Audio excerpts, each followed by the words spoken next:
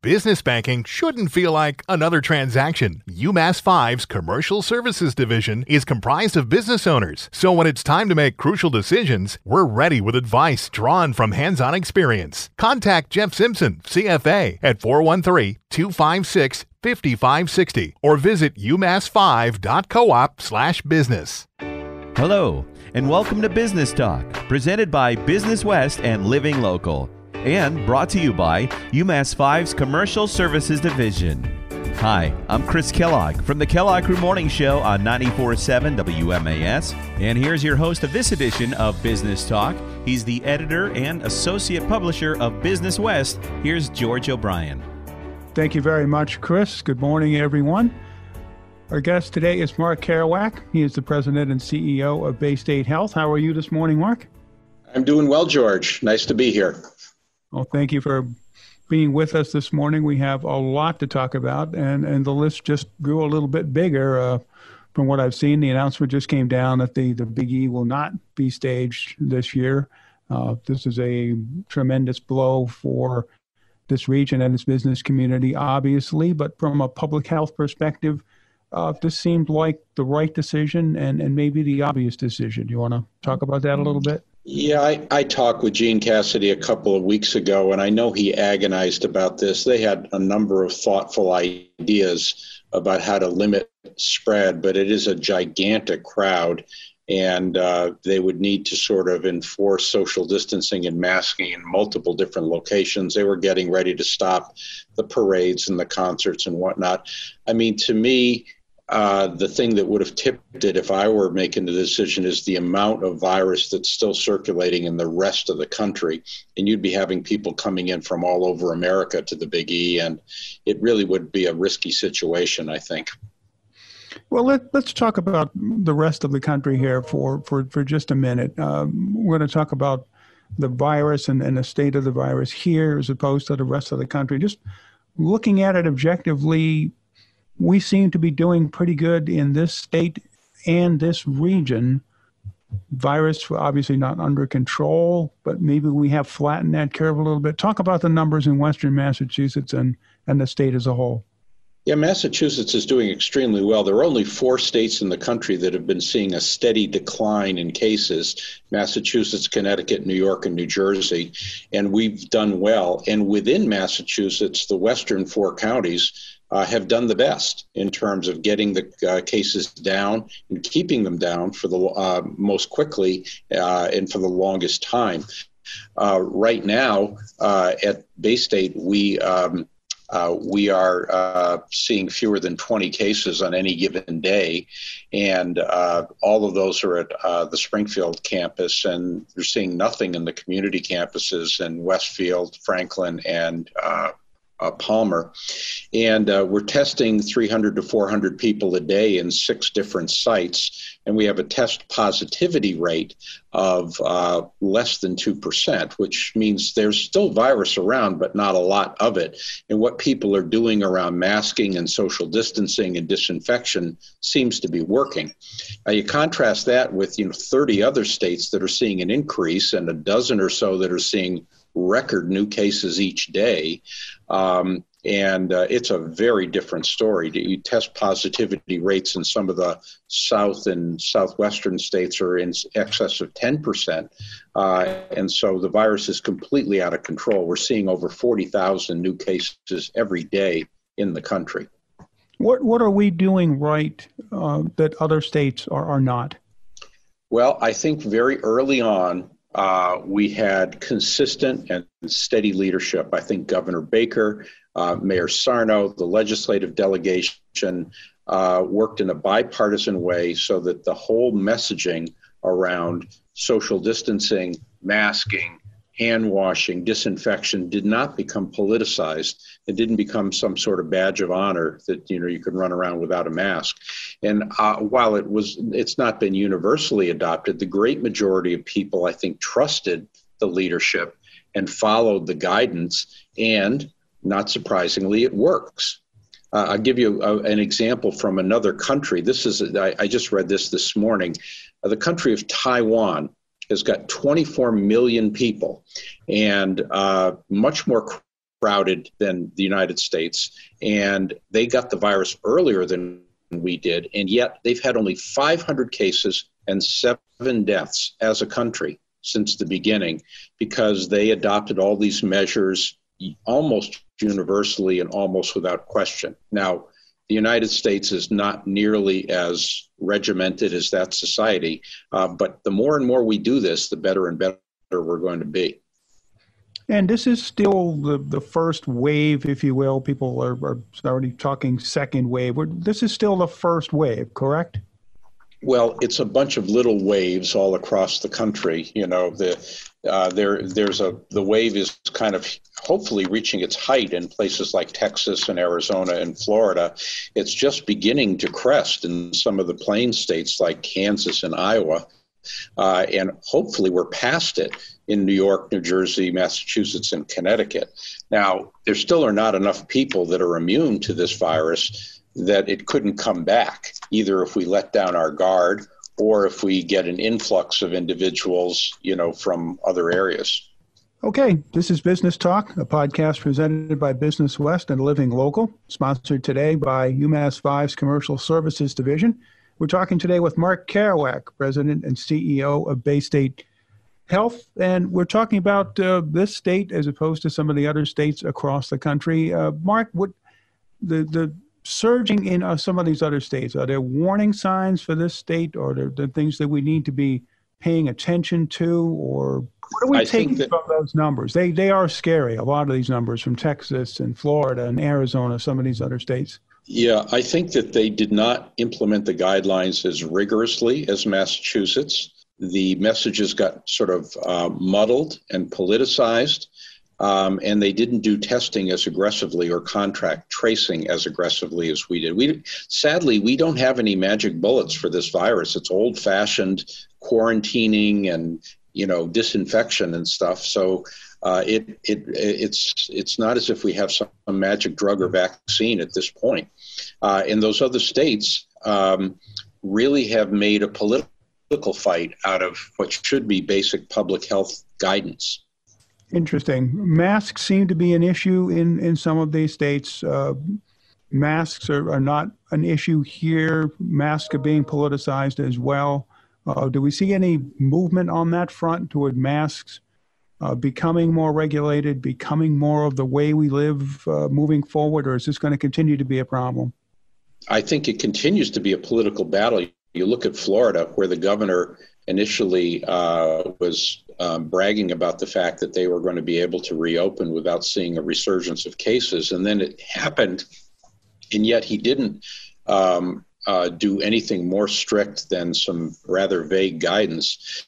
Some of the local jurisdictions like Miami-Dade County really put things down much more strictly, and there's been all kinds of local fights about this. In Arizona, for example, the governor passed a rule to forbid local jurisdictions from requiring masks, and he's just backed away from that. So it continues to be some kind of strange badge of honor or some sort of libertarian statement, when in fact it should be a statement of, you know, respect for other people and willingness to work as a community.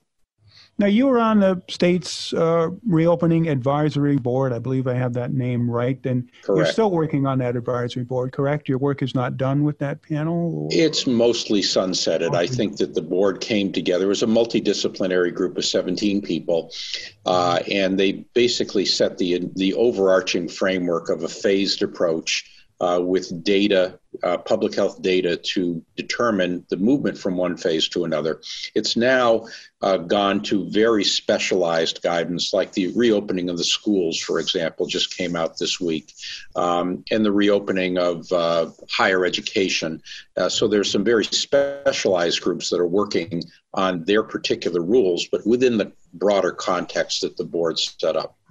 Now, when it comes to reopening, the greatest fear that most businesses had, and that I think the advisory board members had as well, was that the state would reopen, there would be problems, and we would have to shut down aspects of the economy again. We're seeing that in other states. So far, we have not had as many problems as they had. Our governor drew a lot of praise, some criticism for not opening some businesses as early as perhaps some would have liked. But so far, it seems to be working. I've got some wood to knock on here, and I'm sure you do too. Do you want to talk about the reopening to date and what phase 3 is, what, a week, 2 weeks away? Yeah, I think a number of states have backtracked. I think Oregon has had to backtrack as well. To me, the key toward maintaining a slow but steady forward progress is getting people to accept what appears to most of us to be strange new rules. Going to a restaurant and having, plexiglass and plastic tableware and servers wearing masks and all that sort of thing. It's a different experience than it was before COVID. And it's awfully tempting to just say the hell with it all and go back to the way it was 6 months ago. But that would be the one thing we could do that would guarantee us to go backwards. And that's something we obviously don't want to do here. Okay, this is Business Talk, a podcast presented by Business West and Living Local, sponsored today by UMass 5's Commercial Services Division. We're talking today with Mark Kerouac. He's the president and CEO of Baystate Health. We've been talking about the pandemic, the reopening plan. Mark, I want to shift gears a little bit and talk about hospitals. Every facet of our economy, every sector of the economy has been hit hard by the pandemic, and hospitals are certainly no exception to that rule. Talk about the way hospitals have been impacted financially and otherwise. Well, I think early on we realized that we needed to build capacity for a surge of patients so that we didn't get overwhelmed like they were in New York City. And so we shut things down in the middle of March, which really blew a hole in everybody's finances. We've been gradually returning to prior operations. We've always remained open, of course, but it was just a week or two ago that we resumed more elective kinds of cases. The overall losses to the state are staggering. They estimate that it's between $5 and $6 billion that the state's hospital industry is going to lose by the end of this fiscal year, by the end of September. And the numbers for Baystate do kind of reflect that. I mean, we're the largest employer in the area. We employ 12,000 people and have an economic impact of $4.2 billion each year on the local economy. Our losses, we estimate by September 30th, we will have lost about $160 million. Now, fortunately, we've picked up about $100 million in relief, 75 from the federal government and 22 or 23 from the states. So the rest of that will likely be covered by reserves. So it is a big stress test, if you will, for hospitals, and some have been hurt more than others.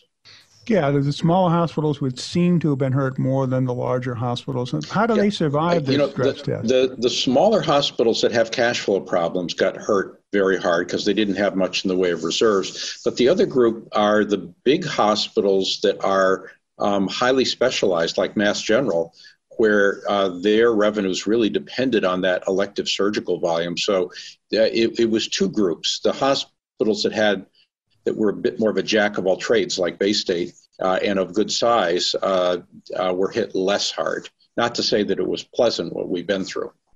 Okay, so those numbers, again, like you said, the smaller hospitals are hurt hard, but the larger hospitals have been hurt even more than that.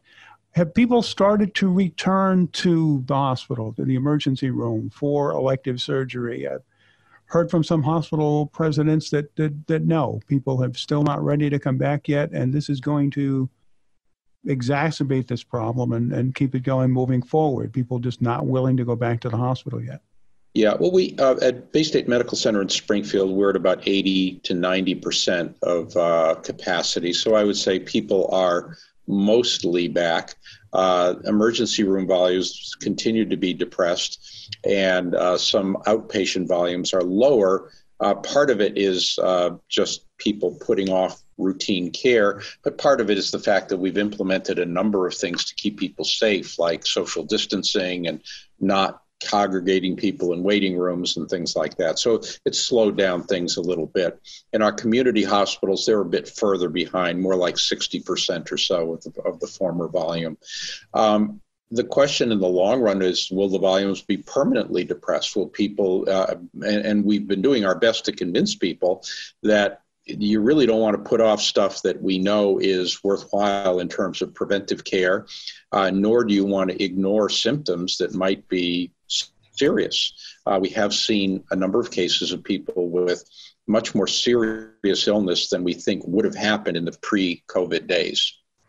And this is one of the things that people talk about when they talk about the cost of the pandemic. They talk about the costs that are going to come down the road when people who had health problems or respiratory problems who should have gone to the hospital and didn't.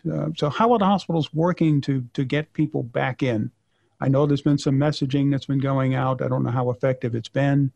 But I'm not sure either, George.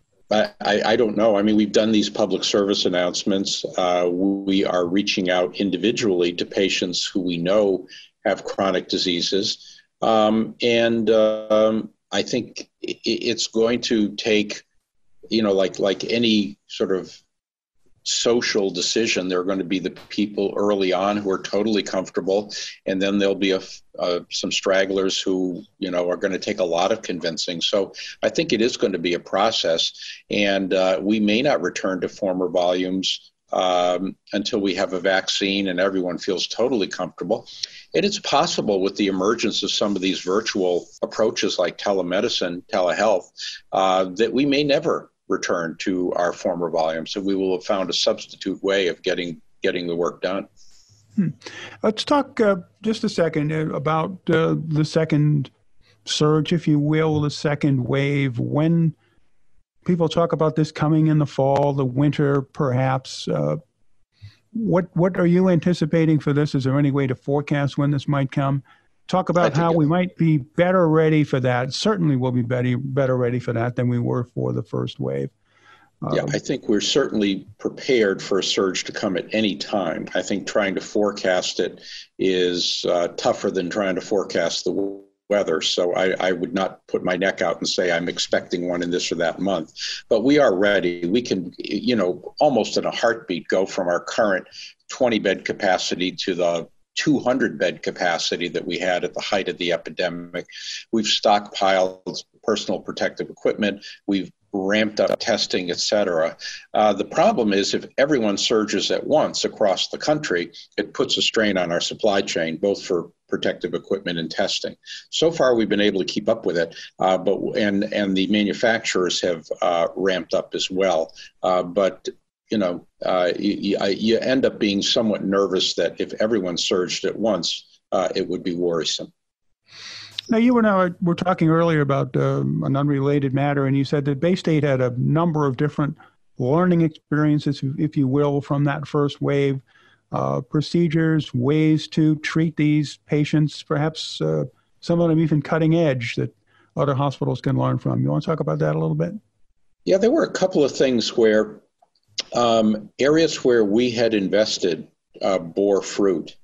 And I'll tell you about a couple of them. The first was we had a young infectious disease physician who was interested in these novel infectious agents. And she persuaded us to build an Ebola treatment unit back in 2014.